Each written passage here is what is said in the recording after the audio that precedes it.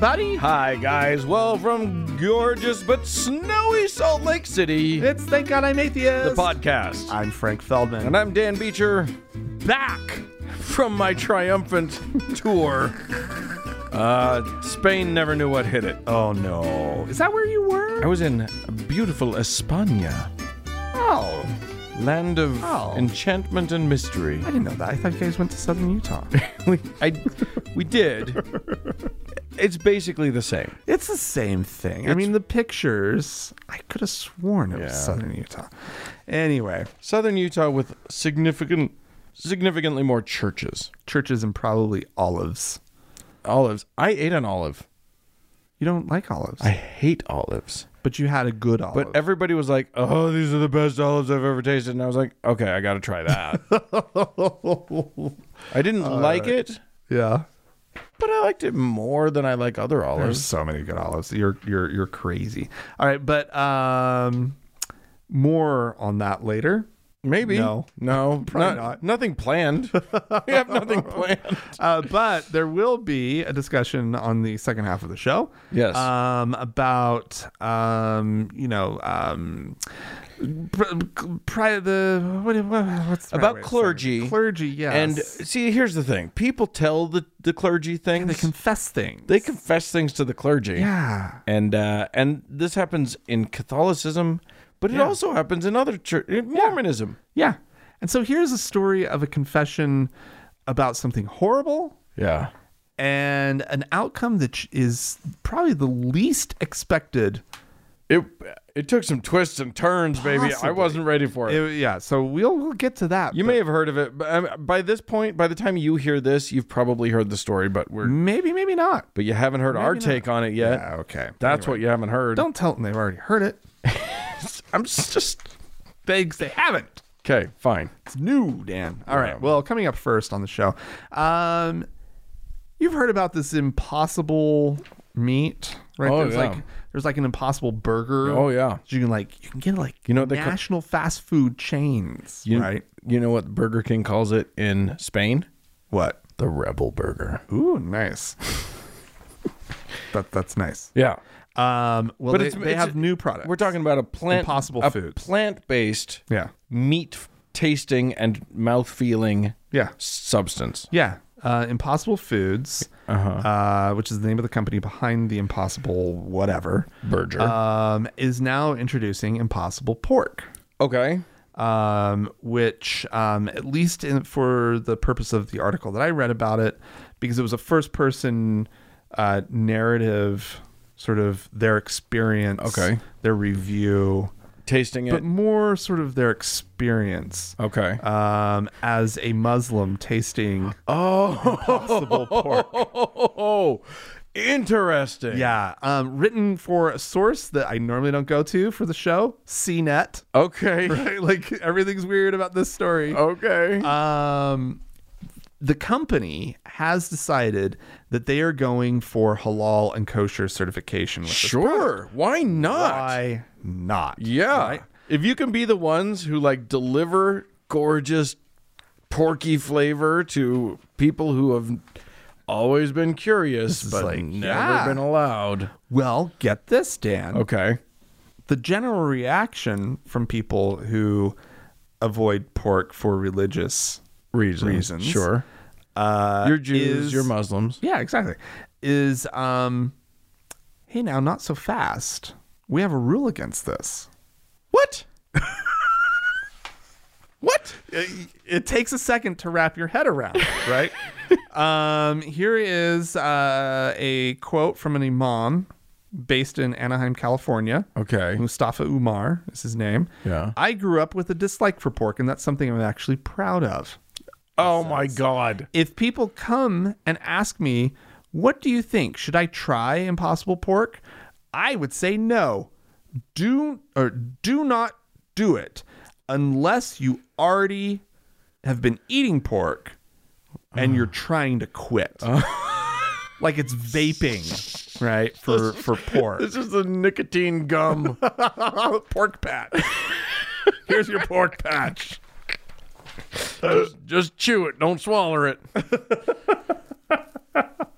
Oh my God. It can, so an apparent so What? the Listen, woman- you ding dong. It's not. There's no pork. There is no pork. Somehow they're thinking that the flavor is why God was forbidding it. it's delicious in ways you cannot imagine. It's delicious in ways that are sinful Yeah. and unpleasing to Allah. So the woman who wrote this article, she sort of talks about her hesitation of trying it, how she thought that it was kind of a very strange experience. She obviously couldn't attest to the porkiness of the fake pork. Right. But she swears that all of her CNET colleagues were all like, yeah, no, this is the real thing. And so she's like, okay, now I've tasted this thing Right. that I've always avoided, and she actually admits, she's like, I've accidentally eaten pork product. Sure. There's been a salad presented to me and it had bacon on it and I didn't realize, and then but she's like, but I didn't know and I spat it out. And she's like, for the first time I willingly tried a product that purports to be pork. Interesting. But talking to the good people at Impossible Foods who are baffled by this reaction. Yeah. What the? I mean, okay. God. They thought that they were going to be providing a product. They intended to be Impossible Pork for everyone. They're not targeting specifically people on halal and kosher diets. But they thought they had a slam had dunk. like this great little like, hey, there's this market that's kind of untapped and people are going to be excited, right? So this is from Pat Brown. He's the founder of Impossible Foods. He says, it never occurred to me. The religious prohibitions are quite specific to the animal and not to the flavor profile. It's a product made entirely from plants. It would surprise me that if that raised any issues just by being called pork. Yeah. Right. Here's what I can imagine. There's this psychology to this, right? The psychology is I've avoided this thing for so long. Mm-hmm. And it is, like you said, he's proud of it. It's part of his identity. Yeah. To avoid this thing. And it's better that other people love it. Great. You love it. You think it's amazing, and I'm not doing it. Because in your mind, that makes you an even bigger damn hero.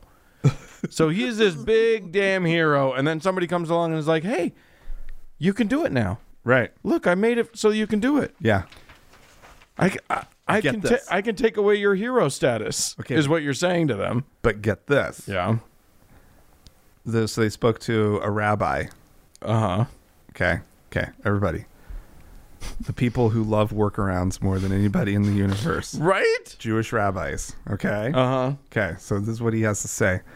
Well, first of all, he says he's not particularly drawn to try Impossible Pork because pork's not a meat he misses, he says. Uh-huh. He points to a common attitude among many Jews that if one is choosing to live a kosher lifestyle, God doesn't want us to see it as burdensome. It's not about finding those workarounds and substitutes, and we should be happy with the bounty of foods that we do have available. And it's like, okay, phone dialer or whatever. Right, yeah. So Sabbath workarounds. Right, yeah, exactly. This isn't even a workaround. No. It's you didn't figure out some way to eat pork. Right. This is just the flesh of a pig. This is a different... This is a thing that happens to taste just like it. Oh, my God. And probably not exactly like it. No. I haven't had... Here's what I'll bet. My bet is there will be this initial wave of rejection where they're all like, no, I won't do it.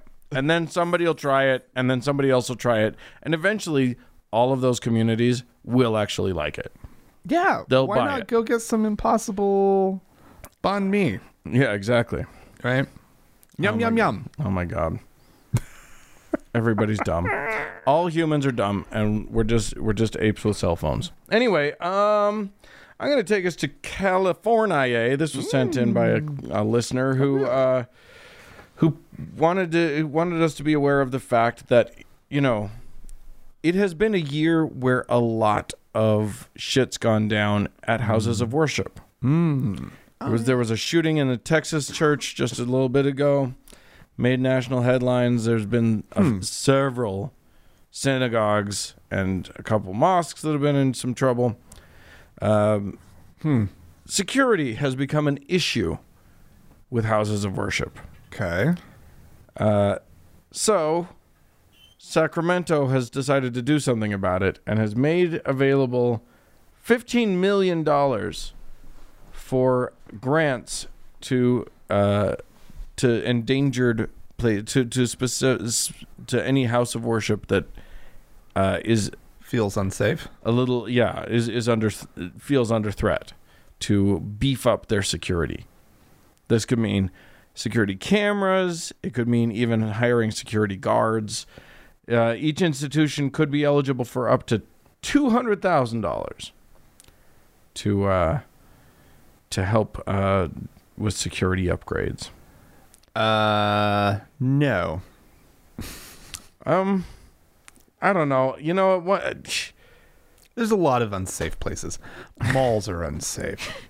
Right. Yeah, I mean, High schools and middle schools are unsafe. The movie theater, you never know. Movie theaters are unsafe. Yeah. Why do we have to subsidize the safety of a church? Delusional people. Right? Actually, no, they do need our protection, don't they? Yeah, they're delusional. Yeah, exactly. They're How about helmets? We'll get them all helmets. Look, I think that we are now in a time when there's a resurgence of violent hatred. Hate crimes are happening. Yeah. So, like, synagogues, maybe I can see it. You know what I mean? Like, yeah. Although, you know, you get one or two shootings out of hundreds of thousands of synagogues or whatever. It's hard to know which synagogues need it. But yeah, just protect them. Crazy people are they're so precious. These believers. They're so precious and need our protection. Wow. I'm just saying, like, yeah, people need protection sometimes. They do. We all do, Dan. Yeah. This is not... Yeah, but I'm just saying... If the shootings were strictly at houses of worship... Okay. Right? Then I would be like, you know what? This is a societal ill. I get it. Do that. Right. This grant should be for anybody who feels unsafe. I'm dead serious. Yeah, but you can't. Yeah. Oh, well, okay. You obviously can't do that. And plus, body cams for everyone. Oh God. That stream live to the web. You have bad ideas, Franklin. You have very bad ideas. How else can we make people safe? More cameras. Oh no, man. It's ridiculous. Yeah. What you need is more people trained with guns. Did you see them? Jesus Christ. Did you see them actually shut down that shooting down in Texas? God damn it, Franklin. They did it, though. There was a church that was heavily armed. Somebody comes in, they start shooting, and they had him out in less than 30 seconds. After 2 other people got killed. But it wasn't 20. I know. Oh my God, Frank, you're wading into stuff. Oh, the emails we're going to get. Okay. All right. Please do a story now. All right. Well, here's somebody who has some things to say and probably should keep his mouth shut. Yeah. Steven Anderson. Oh, Steven Anderson. This was reported. Is he allowed anywhere now? This is the pastor who is on the list. How many countries are there in the world? 189. He's allowed in one of them. Subtract 33 off of that. Yeah. He's banned from 33 countries. Yeah. And this is being reported in the Australian media. Okay. One of the countries that he's been banned from. Mm-hmm. And he has said that The Australian fires No. are God's judgment for banning and deporting preachers of the gospel like him. Oh, I love it. Oh, I love that the fires are about him. Listen, you guys, I don't know if you've seen video of this guy in his church. He has this shitty, stupid church in Shittsville, Arizona. Yeah. In the middle of nothing. He's got an ugly mural painted behind him as he preaches. He is nothing. He is nobody. But he somehow gets all this. But he gets press. all this press. Yeah. He's banned, and every country that he's banned from, I guarantee you, he is proud as punch about it. Yeah. And now, Well, he's banned. Yeah. and now the fires in Australia are about him. They're Oh, about wow. him. He wasn't allowed in. God decided to burn down Australia. Yeah. Should let him in, Australia. You know what? Here's my creation. A billion animals. Yeah, let's burn them all. Burn him. I can't. Those videos, I can't go near them. I saw a video. They're absolutely- I saw a picture of a little kangaroo that was like No. patched up, and he was No. like all cute and sweet. He was doing fine. Like They're the rest fine. of Okay, I can handle those. It was the little close-ups of their paws all burned up. And Oh. I'm just like, oh my god. Yeah, he is banned from essentially all of Europe. Yeah. 26 of Europe's Schengen states. He's also banned from Botswana, Jamaica, Ireland, South Africa, the United Kingdom, and Canada. I wish we could add our nation to that list. You can't ban a citizen from your... Banishment. We banish We you. need to bring back banishment, Dan. Exile. Oh, my God. Let's exile him. Yeah. Find an island. Mm-hmm. Give him a little island somewhere and exile him to it. Yeah, so obviously he got the word out about, this hateful stance and whatnot on Facebook. Why not? Where else Yeah. would he? And it garnered a bit of attention, and people were responding because he says, okay, this is his post. He says, maybe if Australia weren't banning and deporting preachers of the gospel, they wouldn't be under the judgment of God.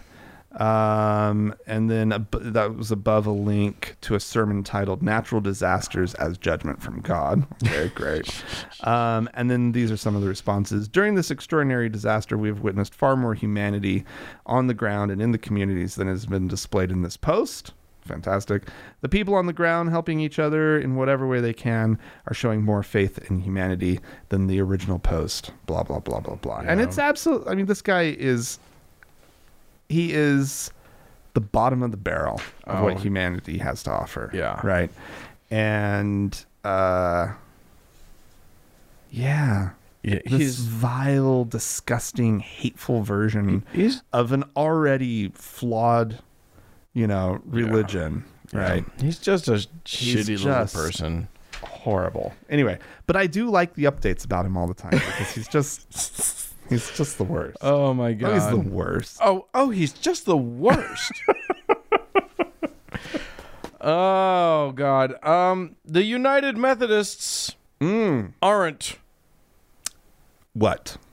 They are no longer united. Oh, no. They're getting a divorce. Oh, are they dropping the name? No. They need to. Yeah, they better. They should be called the Divided Methodists now. But it is true. Which side are you on? Schism is occurring. It's happening, baby. It's a recurring theme in religion. And it's your fault. Mine? What Yes. did I do? You were gay. And you made them, and you wouldn't apologize, and you wouldn't go back in the closet. Oh, I know. And so many people have done that. It's rude. Because what it does is it makes all of these big churches have to take a stance one way or t'other. Oh, I know. Oh, just the worst. It was so much easier when everyone just hated gays. When everybody across the board. Now, some people like you, some people don't like, and it's just hard. It's tiresome. It's Why do we have to like everybody? look, Can we just go back? But I like being a homophobe. Right, exactly. I like being a misogynist. Yeah. And racism? Well, that's just delicious. Oh my.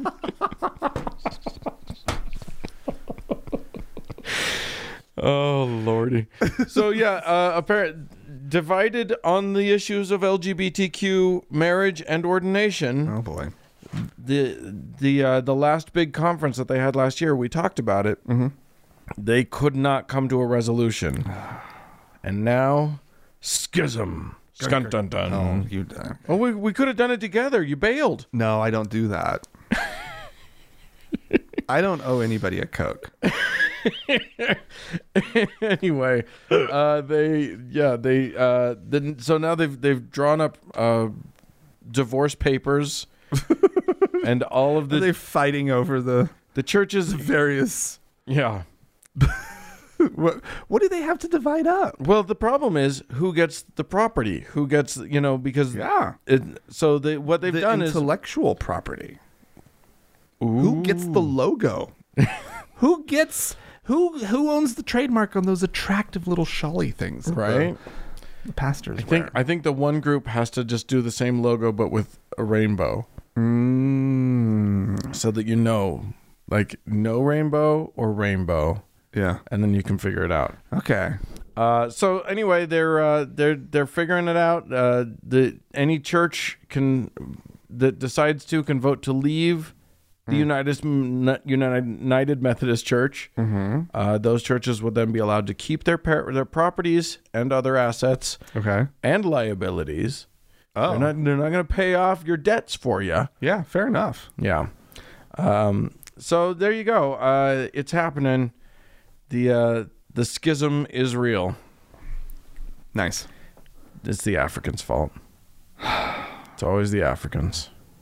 Is that what happened? Yeah. Oh, I thought we were just talking about like North American United Methodists. This is an international group? I think so. Oh, wow. Yeah. Oh, I thought this was just the fact that there are a lot of United Methodist groups that are like in the South and elsewhere. It may just be a U.S. thing. I might have just made that part up. Because you've been to Muskogee, Oklahoma. I have been. There's a lot of Methodists there. Yeah. A lot of Baptists, a lot of Methodists. Yeah. Those aren't the gay liken Methodists. those are in the other camp. I mean, I don't know for sure, but I'm taking a little guess here. Right. Yeah. So. Well, it's going to be so funny because now what's going to happen is a bunch of the gay liking ones, we're talking your New York Methodists, we're talking your East Coast Methodists. Yeah. They're all going to skiz away. They're all going to be like, we're our own thing now. Yeah, yeah. And then over the course of the next 2 decades, as everybody's nephew and daughter and whatever start coming out and being gay, and then everybody starts changing their minds even more in the South. Right. More and more of the old guard will start to like just switch sides or whatever. Right. Yeah. Well, they should build that in. There needs to be a mechanism. Yeah, exactly. Your decision is not final. Right, exactly. Right? You're allowed. You can pull the cord at any moment. Yeah, you can come back and join us at any time. Either direction, even though I don't agree with the one direction. Go whichever in your way. Yeah, exactly. I don't know about that flow, but anyway, the proposal is called the Protocol of Reconciliation and Grace Through Separation. I don't know how you reconcile through separation. It seems like they've maybe done a little bit of play in the wording there. They got stuck. They're like, but we love the word reconciliation. They're like, we want the word separation, right? And they're like, okay, yeah. Well, the whole thing's very odd and weird and yeah, whatever it is. All right, Dan. Yes. There's an age-old question. Okay. In the whole having pets arena. Dog or cat? Are you a dog person or are you a cat person? Right. Or are you do you swing both ways? Some people are bipectional. No, this is unacceptable. You either love cats or you love dogs and hate the other one. That's it. So the most useless look into a data set ever has found that atheists as a group have a preference, Oh my. and Christians have their preference as a group. What do you think it is? Do you think are atheists generally cat people or dog people? I think it is stupid, is what I think it is. No, but there is a correct answer, Dan. Somebody Oh, did the work, Dan. I am going to not like this answer because here's what I think. What I think is atheists are cat people, and That's what the data shows. And Christians are dog people, which I think is fucking bullshit. As a proud dog owner. I'm a dog guy. I like dogs. Yeah, you like dogs. Here's the thing about cats. Have you ever had a cat? Did you have a cat growing up? I've had a cat. I've never had one growing up. My mom was allergic, but okay. I've had cat. You know, my sister had a cat, and we were roommates for a while. And you know, I had a cat with my first wife. Here's the thing about cats. Mm-hmm. Cat owners, like many atheists, I will have to say, can be insufferable. They can just be so snooty About their cats? about cats over dogs. Oh, well, because they have that weird inferiority complex thing, right? So you have this thing where it's like, oh, dogs are always so eager to please. I prefer a cat is they have their own thing going on, and they might not care. They don't care if you're there or not. Well, okay, but seriously though, cat owners have something to be a little defensive about, because among Americans who own a pet, nearly 75% of them have a dog, Oh, okay. right? About 40% of American pet owners own a cat. Yeah. And there is this weird thing about cats where a lot of dog owners are just like, cats fucking suck, right? Some cats do suck. I have a problem because cats can be so fucking like hateful Yeah. and mercurial, Yeah. right? Or Like, they're either mean shits to you, or they're like, no, that's not. Yeah. If you're just a mean shit, I understand what's going on with you. Right? It's the cat who's just like, oh, hi, meow, meow, meow. And then attacks your hand yeah, out of the blue. yeah. Right. And it's like, fuck, what's wrong with you? Right. Yeah. That's the kind of cat I don't like. Right. I have no problem with cats in general. No, I like cats. But it's all broken down. Can't Dan. take the cats for a walk though. I Yeah. tried. Okay, my first wife and I, we tried to. We bought a harness. We thought maybe we'll give it a shot. Take the cat for a walk. Yeah, no. Can't take the cat for a walk. No, you can't. Let's see. There's a whole breakdown of religious traditions and pet ownership. We could get into that. Some interesting things. Apparently, something like 20. Is that really 20% of Jewish households own a small mammal? I would think that's like a hamster or whatnot. Well, I happen to know that Rabbi Gruber has a rabbit. Has a rabbit. Okay. Yeah. So they're like, but they're like, But wait, by far cats and away. dogs don't count as small mammals? No, because it's dog, cat, small mammal, Okay. bird, and fish. That's how they broke the whole pet ownership thing down. Okay. And so, yeah, so like this thing is like, it's 20, 25, maybe upwards of 30%. Like these graphs are not, they're so condensed, they're hard to read. Right. Of Jewish households with like some kind of small mammal. Interesting. The next group of small mammals is like around 10%, and it's other faith.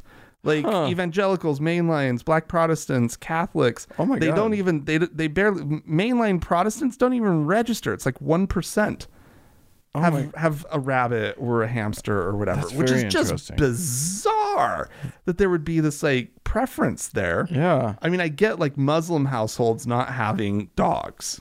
There's like this cultural Right. They weird thing, right? they view them as an unclean animal or Right. something. And so that kind of number would make sense to me. Do Muslims have cats? I think so. Yeah. Oh, okay. I think. I want to know why that. I'll tell you how I know that this is a biased survey or whatever it is, because they don't have snakes on there. Right. And what about the Satanists? Yeah, I don't know. But Jews don't have fish, Okay. right? and this is bizarre to me.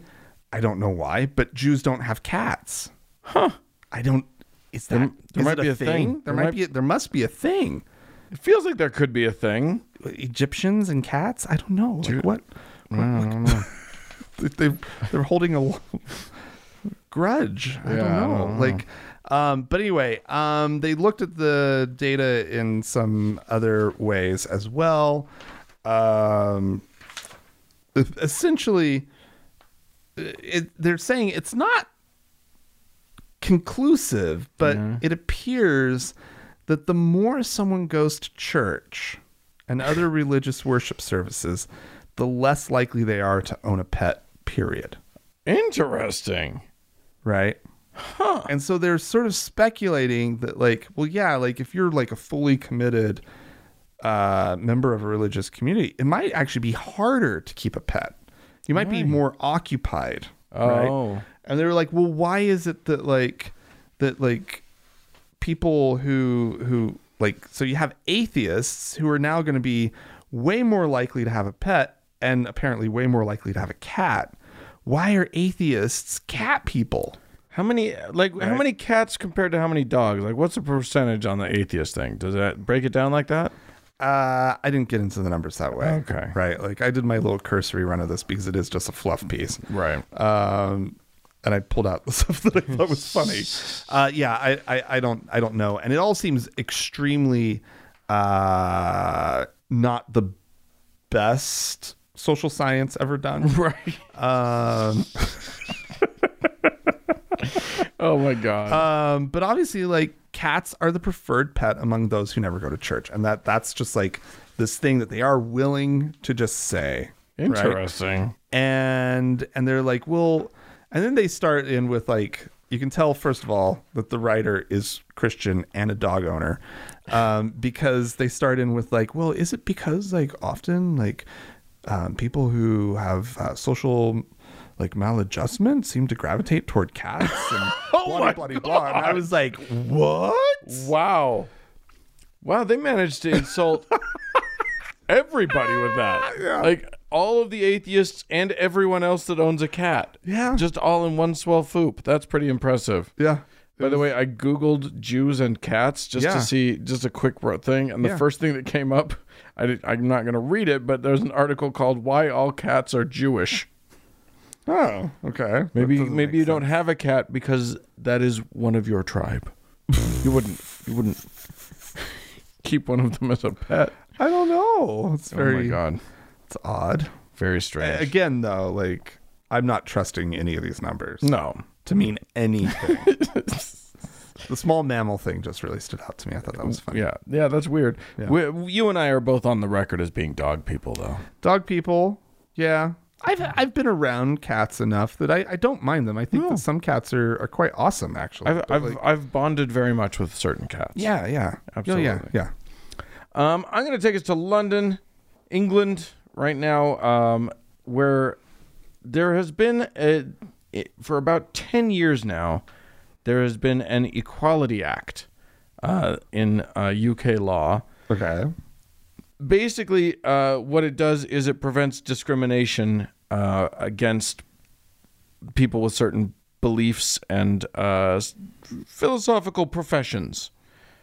So mostly that applies to protection of, people who are Muslim or people who are Jewish or whatever like that. Mm-hmm. However, it has been ruled by a court that now it applies to another segment of society. Mm-hmm. The ethical vegans. Oh, no. Was that oh no because they won't stop talking about it now? It was just like, one more thing to make them feel validated.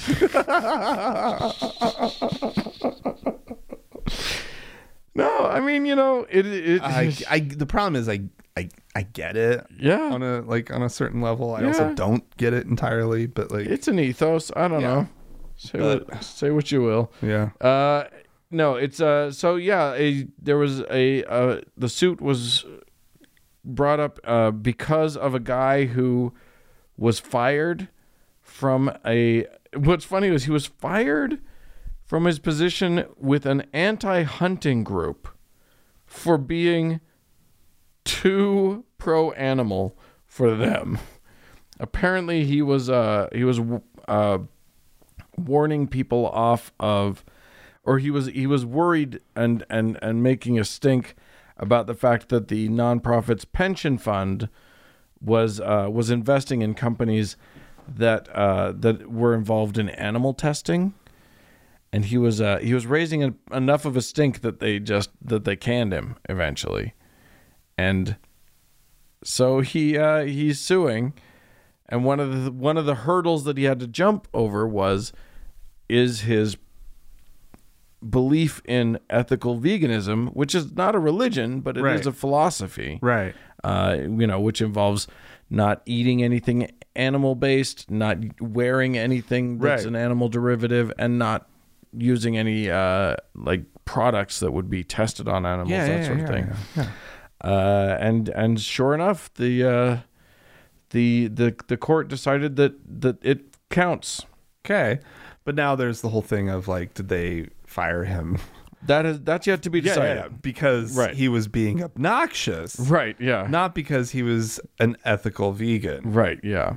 So that part's yet to be decided, but it is substantive to talk about the fact that this seems to pass all the tests necessary. Yeah, I can see where it should be protected. Mm-hmm.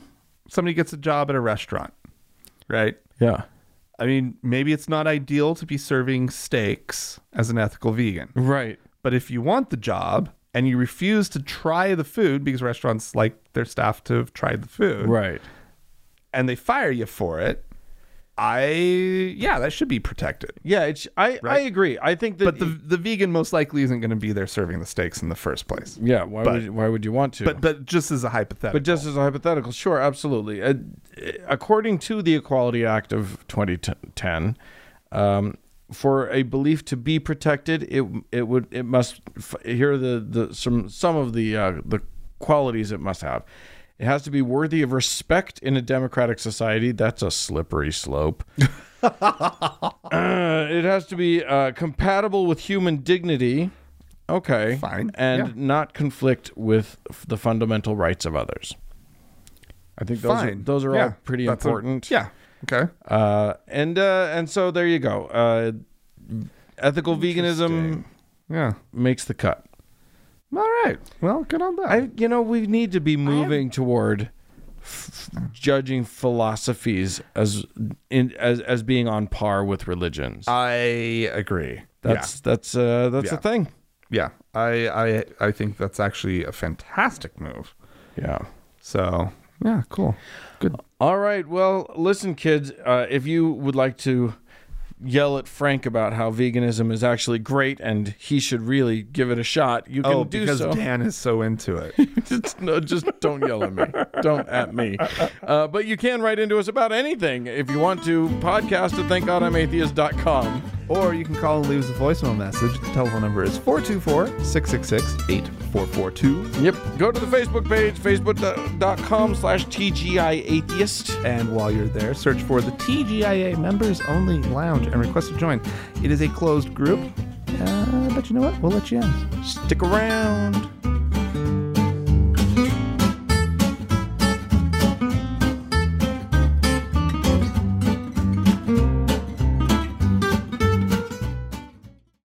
Dan. Ooh. Oh, these clips. These audio clips, Dan, that we force ourselves to listen to. Oh my God. And we for what? We only inflict one on our dear listeners. Yeah, but we have to get through. We got to listen to a bunch of them to sort of figure out which one we want to play. Oh, and they're nauseating. Look, this week we had a crop. I hope you enjoy this. Oh, no, you're going to like this one. We had a crop of people who all were talking about their prophetic dreams. So many people talking about their amazing and they're all these self-aggrandizing dreams. Let me tell you something. I'm very important. I had this dream where all the most important leaders of the world called me in and they need me to be part of their spiritual team and blah, blah, blah. Well, I just want to know, where did this whole prophet thing come from? I thought Christians in general thought prophets were kind of anyway. Well, there's this weird thing now. Yeah. Where people are just self-declaring, I'm a prophet. I'm a prophet. It's we're getting back to the old religion now. Yeah. Yeah. Anyway, we got another prophet for you. This one is one I've never heard of before. His name, Jeremiah Johnson. Jeremiah Johnson's a name I've heard before. Isn't that the name? Wasn't there a movie called Jeremiah Johnson starring Robert Redford? Really? I swear to God. Huh. I could be wrong. Well, anyway, here's what he has to say. Okay. You know, Sid, I had a dream at the beginning of 2019 where I was escorted into the White House. And as I walked into the White House, I realized that I had an appointment with Donald Trump. I walked into his office, and when I walked into his office, he was staring in the mirror. And it really shook me because who looked back at him was Abraham Lincoln. Said I was invited into this divine dialogue about Donald Trump and the mystery of Abraham Lincoln. And as I studied the life of Abraham Lincoln and the founding fathers, I believe God revealed to me that he raised up Abraham Lincoln in a unique time in history. He was a flawed man, but what God used him to do was to issue an emancipation proclamation concerning the slaves. I believe that God has raised up Donald Trump to issue an emancipation proclamation concerning the millions of babies that have been aborted. And here's the key. Who holds the anointing? The Lord said to me, the future of America is in the hands of the baby boomers. Said, I want to prophesy. What age are the baby boomers? If you were born between 1946 and 1964, God began to show me this demographic of people has been anointed by the Lord, carrying a true heart. The Lord said to me, it will be the gray hairs and the white hairs that will determine the future of America. God has raised up Trump to confront and to issue an emancipation proclamation. So I believe that baby boomers for Trump are going to arise in this nation. They have a standard of morality. They understand the history of our country. And as a millennial, Sid, I'm just here as a son to say, go, baby boomers, go.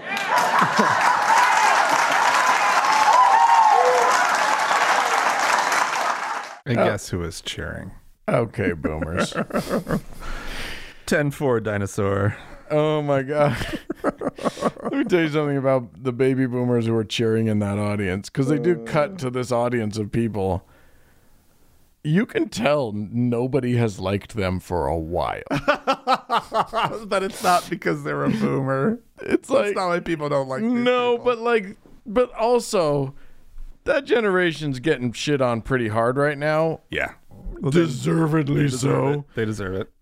But yeah, there's no one in the world who's going, like, their parents got Greatest Generation. Everybody they got adored. Right. And they're just getting shit on. Yeah. You can tell anyone saying something nice about their generation, it just makes them go crazy. Well, yeah, because I mean they've also been hearing how just awesome the millennials are. And they're like, God, I mean, they can work the phone. They're actually terrible, but I do need my grandson to come over every have week. Some digital clock. How do you delete an email?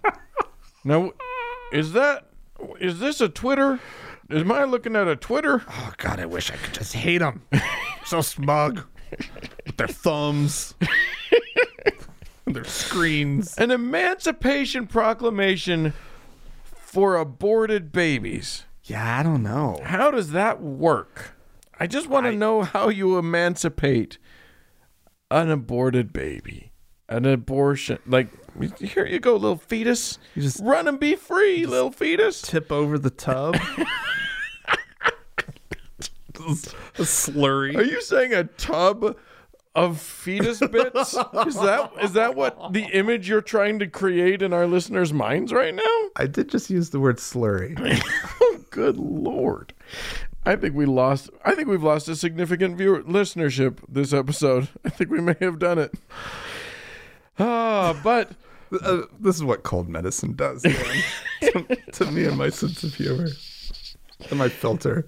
okay. Frank's got a cold, everybody. Be I'm on nice. cold medicine. Be nice. Doesn't sound like I have a cold, but I've got a cold. Anyway, we did have some folks write into us. Remember back when we had listeners? This is some of the things that they had to say. This is from Claire. Dear Frank and Dan, I passed by a Salvation Army bell ringer. I passed by Salvation Army bell ringers at the grocery store several times this season. I restrained myself from walking up to them and saying, "So, did you always hate gay people, or did the Salvation Army turn you into a bigot?" Wow. While I was I a bad straight ally by biting my tongue and not adding questions like, "So, what's it like not to have a conscience?" Oh, Claire. No, you don't. We don't be mean to people. No, that's not how we do it. I mean, look, I'm all for a little bit of confrontation, but like productive confrontation is always so much better than just being just call out culture. Yeah, Calling out. That's the opposite of what we need, right? Yeah, we need more substantive discussion. Yeah. We need compassionate discussion. Yeah, the calling out just sends people to their corners. It and really they does. They put their fingers in their ears. They're like, "Oh, that person's hateful. I don't want to be in a hateful camp." Yeah, exactly. And then they go back to their hating. Yeah. Yeah. So yeah. I mean, I think you engender compassion by showing compassion is my theory. Mm-hmm. And you know who agrees with me? Fred Rogers. Oh, Rest in Fred peace. Rogers. There you go. This is from Carissa. Hey, Frank and Dan. I just started listening to your podcast a few months ago, and I've really enjoyed it so far. I listened to one of your episodes where you mentioned about how the HRC, the Human Rights Campaign, was trying to appeal to LGBT folk by trying to get them to keep their religion while also being who they were, and the cognitive dissonance between the two. I really don't understand members of the LGBTQ community who still choose to be religious. Yeah, I know. You grew up all your life hearing that you're a disgusting abomination, and your first thought is, gee, I better find a church that accepts me and doesn't think I'm a dirty sinner. If I were in their shoes, I'd be like, screw you guys, I don't need you or your homophobic God. In reality, I think religion, and subsequently a belief in God, is almost like an addiction. No matter how badly people treat you and how it's worsening your mental health, you just need that fix no matter what. Even thinking about giving up the idea of God and the afterlife is out of the question, and being mentally abused by religious leaders is better than giving up a belief in God to some people. I seriously think America has a religion problem, and we need to give up our addiction to religion and a belief in God. What do you guys think? Do you think America has a religious addiction problem? That's from Carissa. Thanks for writing in. I think it's not an addiction. I think the better metaphor, you were close to it, is the abusive spouse or the abusive partner. Yeah. There's just something about, you get into this psychological mindset where the abused feels dependent on the abuser. Well, and I will also just say, and just as kind of a breakout from even all of that, is just there is in a very tough and challenging world that we know we live in. Yeah. Right. Finding a little place of comfort can be very compelling to a lot of people, right? Well, and finding community. But the comfort of, of not having to stare at sort of the void and accept your own end, right? Because I mean, that's the thing. Like a belief in the afterlife, you never have to actually face death, right? Right. You never actually have to deal with the end of your own existence, right? Which is challenging thing, and it's hard, right? And so whatever the metaphor is, I'll adopt whatever metaphor makes sense to anybody. Sure. But yeah, like I think that's the thing. I think it's getting people to a place where they're willing to sort of just stand on their own and accept their own place. Yeah. Right. And it's, it's a tradition, and your parents taught it to you, and you don't know how to see the world any other way. Right? And it's hard. It's hard to break that. Also you have this, when you've got this sense that you're a sinful person to begin with, so many of the starting points of religion is that you're already bad. Right. So that's just one, if you're LGBTQ, that's just one more way that you're bad. Yeah. It's just part of the game. It's part of the deal. Yeah. And, they do offer salvation. Yeah, exactly. So, that'd be great. Right. All you have to do is deny everything that you are. But you know what? Frankly, they don't just ask that of the gay people. Right. Straight people have to deny their innermost self too, because our humanity in general, not everybody, but in general, humanity we're sexual creatures. Right. We have to deny that. Right. And we're, we have all of these very fundamental things about ourselves that these religions ask us all to deny. Right. So, being gay is another one, and it's a big one, but it's just another one of the many things that you're asked to deny about what's real in your universe. Yeah, I know. I watch CBS Sunday Morning. I admit it. Right. It is something that Shame on you. that I do. They had a segment this last week, maybe, where they talked about, from their CBS Sunday Morning perspective, one of the things that we talked about on the show not too long ago, which is the Pew research that shows this massive drop-off in religiosity amongst millennials. Right. Right. And sort of the rise of the nuns. Right. Right. But they never once referenced nuns. They called the entire group, they mentioned that atheists do exist. Thank you, CBS Sunday Morning. And so generous of but them. then but sort of diminished how small that number must be, right? And then talked about the spiritual but not religious group, which is the remaining 40% part of this 40% of the country that doesn't affiliate or whatever it was, right? And then they go to this church that's trying to get millennials back in, and I can't remember what big city they were in, but they were able to get about 40 people to show up, but it was this former evangelical minister who was like, "No, this is my calling, right? I need to preach to the millennials in a way that's palatable to them." And there's a third of the congregation was gay, right? Right. And I was just like, what is going on here? And then of course I'm like, well, if you're not telling people that there's something wrong with them, if you're only telling them there's something good, this is never going to stick. No. Right? No. This is a failing endeavor on their part. Not to be too down on religion, but it's amazing when preachers decide to take the everything's fine and you're okay approach, people stop going. Yeah. It's a lovely thing to do, but when people feel fine, they're like, okay, then I guess I don't need you. Right. Bye. Yeah. Oh, thanks for fixing me. Yeah. And telling me I'm okay. We have some voicemails to listen to. We do, yeah. Folks called in to the program. We do, yeah. Here is a listener who wants to know. She's asking us a question. Hi, Frank and Dan. My name is Bridget. I am a diehard listener. I just wanted to give you guys a little voicemail in regards to the most current episode when you were talking about how the evangelicals are now supporting, in general, not so much in general, but are supporting Trump being impeached and getting rid of him. And I agree. I think that's super rad. I think that's super cool. But I wanted to know what you guys thought about the idea that perhaps this has maybe a little bit less to do with them wanting Trump out and maybe, a little bit more of the opportunity that they're seeing that, Pence could take over and, they, I'm sure, know that he actually shares more views than Trump does with them.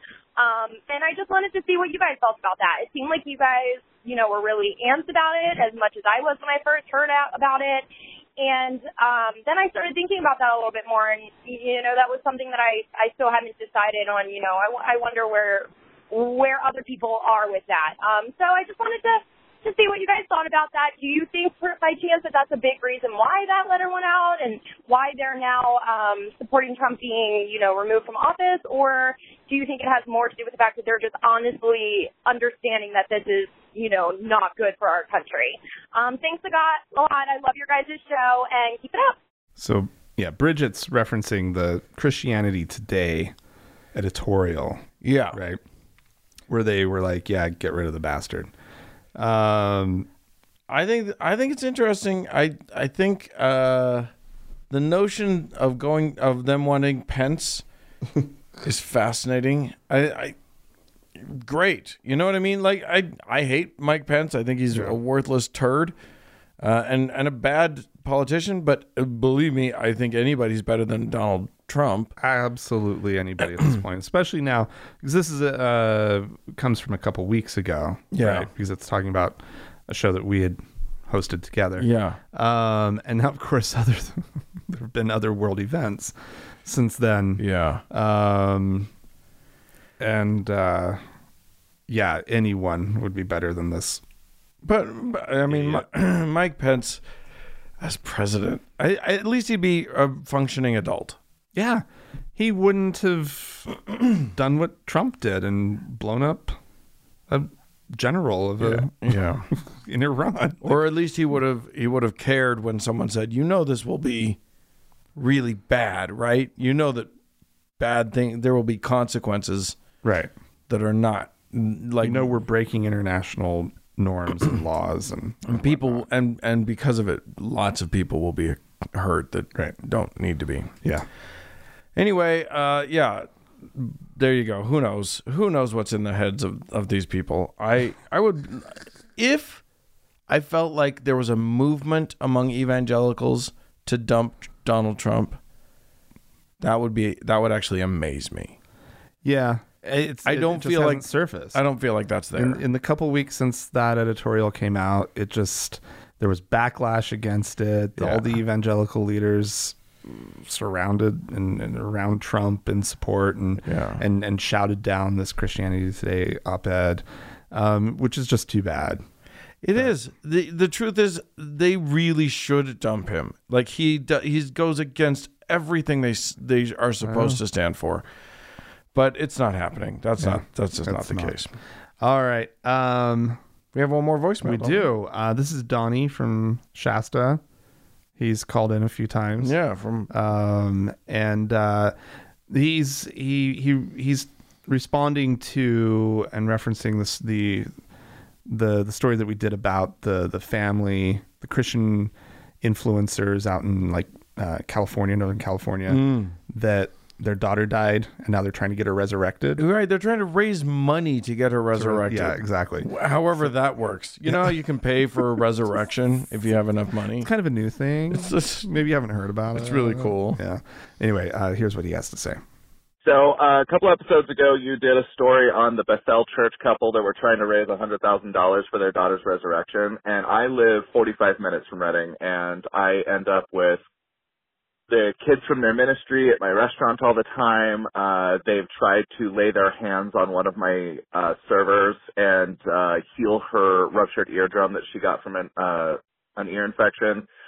But I'm calling specifically about that couple trying to raise the money. I had some people come to my door here in Mount Shasta and were asking me for funding and if I would join them in a prayer for the daughter's resurrection. Now, we're a couple weeks out and they're still doing this, which I find utterly bizarre. And I was very kind because it's got to be the most tragic situation in the world. And I just said no thank you. I told them that I was an atheist and that I hope that the family can grieve and get past the loss of their daughter, but that they should let them grieve and let this go. And I just thought it was so bizarre that this long afterwards, they're still holding out hope that this resurrection is going to happen. And what a tragedy that this family just can't move on and grieve and are still holding on to hope when this little girl is obviously gone. Anyway, thanks for the show, and we'll talk to you later. Bye. Oh, my God. They're going door to door. What is happening? What is that? I literally have no idea what's happening right now. Well, Like, that's just crazy talk. it's not easy to raise money for a resurrection. No. Right. That's a tough sell. Yeah. That's a tough sell. I wish you would. I don't know that I would have had the presence of mind to ask, but wouldn't it be great if someone came to your door and said, "Hey, we're raising money for this couple to resurrect their child," to just say, "What do you do with that money?" How does this work? Just walk me through the just the broad strokes. Just give me the broad strokes of where the money goes and how it ends up being used. It's a test of faith. Right. When you hit the 100,000, God decides, oh, sure. They got it. They did it. They Enough did it. people cared, Right. because that's It's- how I measure love is money. It's like calling for a group prayer. We need all the prayers we can get. And then hopefully blank will happen. Yeah, no, I mean it's when has any of this like obviously it never has worked, right? But when do these people think it has ever worked? Well, it's when you're searching for a comfort. Yeah, talking about There's comfort. There's Yeah. comfort in community. Yeah, there's comfort in $100,000 too. What are they gonna do with? Okay, I don't know. you know, Anyway, hey, we Take a year off work. right. Just every now and then go to the kids' graveyard, grave, and just be like, "You alive yet? No, okay, Still there? okay, Still there? We had some folks give to us. I have a person I need to give a little quick thanks to. Amina, thank you so much. She's faithful now, so that's nice. She Yes, and we also have a new venerable listener, okay? Nat. Matt. So Nat. Oh, Nat. With an N. Oh, Nat. As in short for maybe We don't know. As in short for natural. Natty Dresser. Natty Light. Yeah. Anyway, so Nat, thank you so much.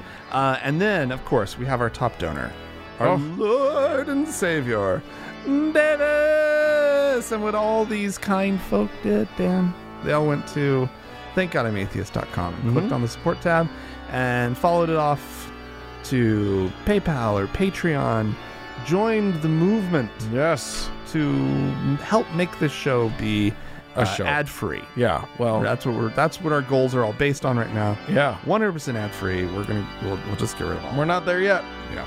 We're trying. Thanks, guys.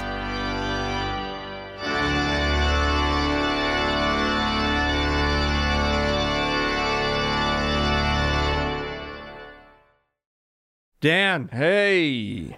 Okay, Dan. Dan. Yes. This story, holy shit, that we're using as a springboard Yeah. into our discussion about, clergy and Yeah. the confessional and the privacy of a confessional, right?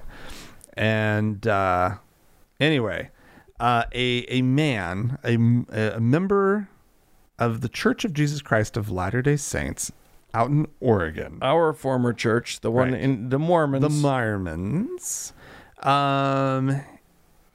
he did something with an underage person. At least one underage. At least person. one underage person. Yeah. Sexual acts. Right. And illegal acts. I would hope we all understood that. Right, but let's be clear here. Yes. Right. Criminal acts of sexual illegal abuse. Acts of sexual abuse. Perfect. And he goes to his church leaders and confesses. which is required by church law. Uh-huh. Yep. And traditionally, as we all know, this just would have been handled. Yeah, Right. The Mormons, the Catholic, a lot of groups not great about. We'll handle it in house. He's a good guy. Brother so and so. Oh no. Oh, but you know what? In general, he's a really good guy. He's so dependable. He always shows up when somebody needs to move. Yeah. Right. When the young women are having an event, he's always been. Dan. Anywho, here's the plot twist of this story. Yeah. Of this particular story is the Dunn reported him Yeah. the way they ought to have. Yeah. They protected the victim instead of the criminal. Right. He's arrested. He's tried. He's convicted. He's convicted. Right. yeah. He did the thing. Yeah. He's His reputation is ruined, he's in jail. as would happen. He's in right? prison. And now the next plot twist Plot twist number 2. is his wife comes around and decides to sue the Mormon Church for $10 million Yeah. because it was unclear to them that there was a mandatory reporting Right. situation. They on didn't. their hands. They don't feel that they were told. And this is the way that we used to do this. We were under the impression that you would protect That he us. was going to get off scot-free. Yeah. Yeah. And have his little conscience and Yeah. moral compass scrubbed clean. Yeah. Right? He was going to feel better about himself. He was going to repent Yeah. and never do it again unless that And he girl wanted promised. to again. He promises. He promises 100% pinky. How dare you Mormon pinky swear. follow the law Right. in Oregon? Yeah, right? it is a law. Not They a have law mandatory. everywhere. They have a mandatory reporting law there. But the law in Oregon. Yeah. How dare you follow the law and report him and ruin his life? Yeah. Ruin his life. Right. And not for nothing, poor sister so-and-so. Yeah. She has to now deal with this too. One does wonder. She would probably feel better if she had $10 million. I mean, she has to look out for hers. The breadwinner's gone. Look. There should be insurance. It's for this. probably not. That's what Oh my she's looking for. Oh my god. It's probably I'm going to say it's probably a coincidence that this came right after we all learned that the Mormon Church had $100 billion just lying around. Sure. But it does seem salient. It seems like a point to be made. But here's the thing. Okay. What we really, I think it is funny. It's so funny because Mormons are so big into their own martyrdom. They're huge into their own martyrdom complex. Yeah. And I was reading a thing on, a local website and the comments section, and somebody was like, well, they're just damned if they do and damned if they don't. And I was like, okay, I'll give you that in this case. This one time they did the right thing, and then they got, I'll give it to you once. But never again. You won't get, because they'll say that no matter what. But Right. in this case, this is a ridiculous lawsuit, and it's very. But mandatory reporting, Yeah. when it works, oh my God, what a great trick! Yeah. You have to tell your priest or your spiritual leader, or you don't Yeah. get to go to heaven. Right. So you get your absolution or whatever it's called. Absolution. Right? Absolution. I like But- absolution. Fine. It's not even a word. Absolutely. And then you have to go to jail. Yeah. Yeah. Because you don't just owe God. You actually owe society something. Yeah. Yeah. And you know what? What we're owed is you being off the fucking streets. Yeah. That's Yeah. what we're owed. Yeah. You being separated because Because you did something really bad. you did something And horrific. And you're potentially dangerous. And you're not trustworthy to be in society So anymore. go away for a while and think about it. So I do think that it's Yeah, it's kind of amazing, but a lot of people will argue for a space where people can go and actually just talk about. Because here's the question. There is a question here, which is, would there be less of this type of crime if the people who had a penchant for it, who had a tendency toward it, could actually just go and talk to someone without feeling judged or hated or whatever? Well, if you haven't already committed the crime, haven't already committed the crime, right? right? Then, but you might have some sort of, compulsion or whatever toward it. Right.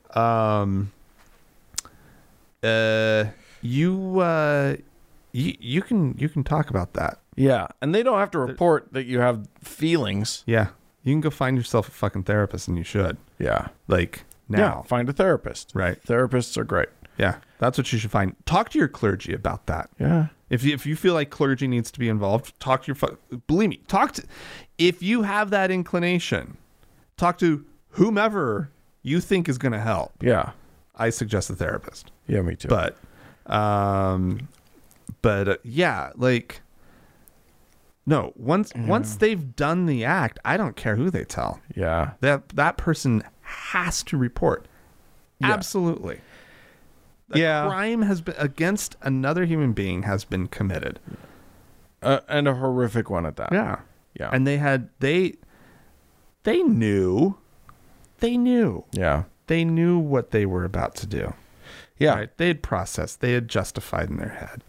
Right. Or at least they had just given into. Or they given into knew they knew that what they were doing was not okay. And I don't know the ins and outs of this kind of stuff, and it's probably far more complicated than you and I are not presenting it. psychologists or No, psychiatrists. and it's obviously far more complicated. But like, nah. Yeah, I mean,